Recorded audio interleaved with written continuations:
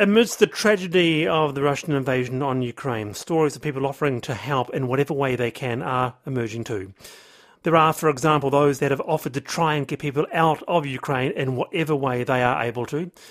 Simon Evans booked a flight, flew into Kraków, drove to a hotel 40 miles from the Ukraine border and started helping people drive across the border. A young mum, her 2-year-old boy, their gran from north of Kiev, a lone woman, and her son. With us is Simon Evans. He's back in Birmingham for the meantime. And Simon, I just want to say it's around 3:15 a.m. there. I really appreciate you getting up for us to talk to us here on the panel in New Zealand.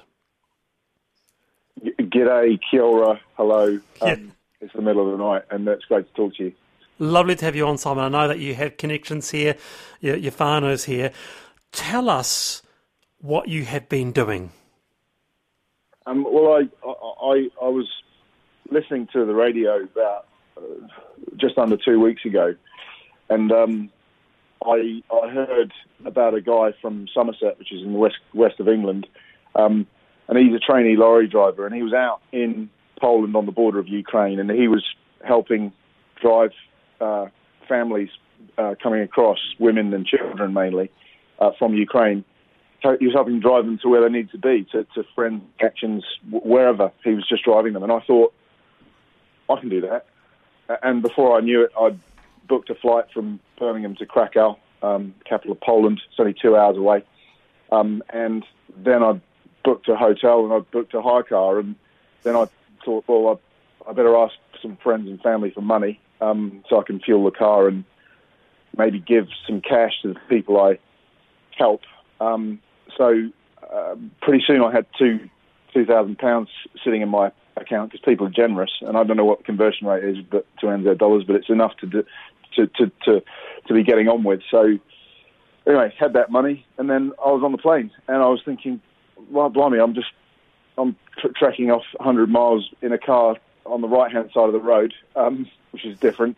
Usually drive on the left, and pretty soon I was at the border on the Saturday morning, and the first people I saw was, as you say, this granny, mum and 2-year-old with a little dog and a cat and not much else. And I said, can I help? And I spoke no Ukrainian, but the mum spoke a little bit of broken English. And 10 minutes after that, I'd managed to call one of their relatives in a place called Poznan, northern Germany. That was 10 hours away. I said, I can't drive that far, but I can drive halfway. And that's what we agreed. And I drove to a train station, put them on the train, and they were on their way. And they made it to safety with their, I think it was the young mum's cousin that evening. And then that was Saturday. Then I drove back to my hotel, which is 200 miles away. Which is a long day. But then I got my head down and thought, right, well, I'll go back to the border the following morning. Mm-hmm. Another person you helped was a young woman, Natalie, 23, and her dog from southern Ukraine, and you chatted as you drove, and the stories were just terrible. Yeah. Well, I mean, that's the thing about these people. Look, I in total, I spent the weekend there. I helped the first family on day one, and I helped another family on day two, the morning of day two, which was the Sunday. I took them a very short distance to connect with some Germans who were on the border giving vital supplies to a Ukrainian planning to drive back into Kyiv. So if you're looking for someone brave, look at someone like that. And then then I drove back to a place called Przemysl, and that's not how you pronounce it, by the way. I don't really know how to pronounce the Polish names, but that's what it looks like. It's very near the border, and there's an aid centre there. The second person I took was Natalie, and she was on her own, and obviously people there, the volunteers there, were very concerned that, a lone female was looked after, because there's some pretty sketchy characters in that part of the world, sadly. Sex traffickers and the like. So I assured them that I wasn't there to do any of that stuff. I just wanted to help. So she was in my car, her little dog, and we had a chat. And you're going to have to forgive me if I get emotional here, but we were driving along. I said, why are you on your own? And she said, my mum, who's in a city a few hours in the south of the country, my mum didn't want to leave my dad because he had to stay and fight, and my sister didn't want to leave either, and my gran was too ill to make the trip.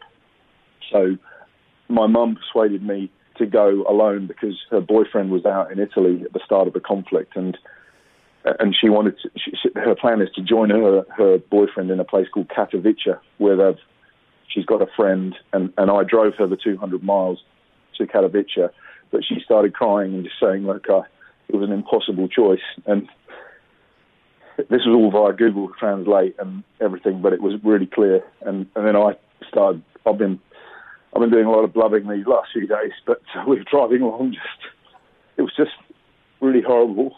But I mean, I was pleased I could help her, and then she, very movingly, later on that evening, when she was just in the safety of her friend's house in Katowice, she sent me a text message and just said, "Thank you so much again." For a few hours there, it felt like I had a normal life, I just was pleased to have helped and sad I couldn't stay on to do more. Simon, we have a panel with us, and they can jump in as well. Anna. Well, Simon, thank you so much for sharing these stories. And it's quite hard to know what to say, really. And I mean, did you ever think that you would be in this situation as a kind of an angel, really, for these people? It's very kind of you to describe me in that way, but no, I didn't, because I never thought someone as evil as Putin would actually act on his evil thoughts. I mean, it's completely absurd. There was a world war, which centered around Europe, in 1940 to 1945, and everyone sort of thought, well, that's never going to happen again. But Putin has sadly changed all that. So never in a million years did I think anyone think there was going to be war on European soil again. But as for my trip out to Poland last weekend, it was an impulsive decision. I booked the flights and I told people I was going to go and help so that I couldn't back out. And then all of a sudden I was there. So, no, it's very unexpected, and it kind of feels quite surreal that I even did it. But it was definitely the right thing to do. And now I know what to do. Depending on how long this conflict goes on, I'll definitely go out again, because it's the easiest thing in the world to do. All I was doing was doing some very sort of easy things, which was booking a hotel, booking a flight, booking a hire car, and offering some lifts on peaceful soil. Yes, it's next to a war zone, but Poland is not a war zone, and it just was the least I could do, really. Mark, let's bring you in. Yeah, Simon, you're amazing, man, and I just honestly got a bit choked up myself listening to you. So you said the word yourself, surreal, because I think this must be the most publicised conflict we've seen. It's on social media, it's across every channel, every media platform you can think of. How does it feel for you sort of to get so close to it and then go back to life? It must just feel quite hard to reconcile in your head that, life is normal for most parts of the world, and yet that's still going on. It just seems so surreal that that's what's happening. And I don't know, but I mean, good on you for doing what you've done. It's amazing. And I just think we sort of feel so helpless, especially down here in New Zealand, so far away. I think that's a good point. I mean, I did feel like, I was pleased to help. It was a mixture of emotions on the way back, because I arrived back in Birmingham. I live in a place called Solihull. It's all very nice. And as I came back from the airport, it's only 6 miles from my house.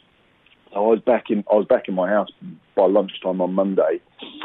I saw a local council guy hoovering the roundabouts, right? Not lovely sunny day. He was hoovering up the leaves on the roundabout. And I thought, it's a really good thing to do. Why not? But there's a war, 1,400 miles away, or however far Ukraine is. There's the kids being bombed, the buildings, the houses, and it just seems so bizarre that this is happening. So you're right, and I did think, oh man, we are so privileged. We don't realise how lucky we are. We're worrying. We get stressed if we lose mobile phone coverage, but These people are literally fleeing for their lives. Their men are staying behind to fight. And I just, I felt glad I could get out there and help and hear a few of the stories. But one thing that struck me, the Ukrainian people are brave. They are. Tell you what, there's some brave people in New Zealand, no doubt.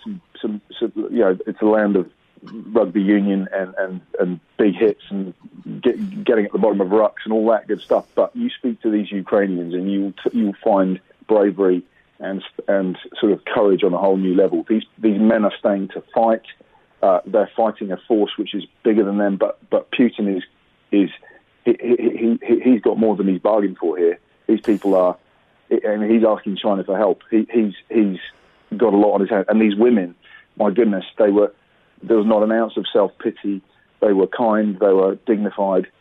But I just thought to myself, I'm so glad to have had some time with these people, because it really made me think, well, I'm going to try and be more like them in the future. Simon, people are coming through and just wanting to sort of respond to you. Wallace, I don't know who the guy is, but please say thank you for helping. Mark in Christchurch says, Wallace, say thank you to Simon. Lyndon says, good on you, Simon. I wish I was able to help in the way that you're doing. So, Simon, kia ora. I know that your whānau might be listening here as well. Thank you for being with us on the panel here on Radio New Zealand. Yes, amazing. Thanks for having me. And it's my mum out in Palmy, actually. So, hello, Mum. Thanks for having me. And please, people in New Zealand, I'm sure that you're feeling like you want to help. Just give to organisations like the Red Cross. That's the best thing you can possibly do. I know it's frustrating, but I know you probably all want to fly over there and help. But it's certainly not possible. But there are people out there helping. So thank you for having me. Thanks for getting up early, Simon. Thank you. All right, that is Simon Evans there. Who you heard the story there. It's what do you say, Anna? It's quite something. It's very, very I know, I'm speechless really. And it's so hard when it's so abstract, scrolling through your phone from a distance. And it's incredible that he did that. Meanwhile, a lot of responses coming back. Sorry, Mark, you were going to say? It's just so surreal, isn't it? That it's all going on, and our lives continue as normal, and you sort of feel so helpless because people's lives being ripped apart. I read something on Twitter, I think earlier today, and there's a woman saying, I was at school with my kids 2 weeks ago, and now I'm fighting for my life, trying to escape my city, and it's just like, it's just bizarre to reconcile in your brain how that can happen. Really bad.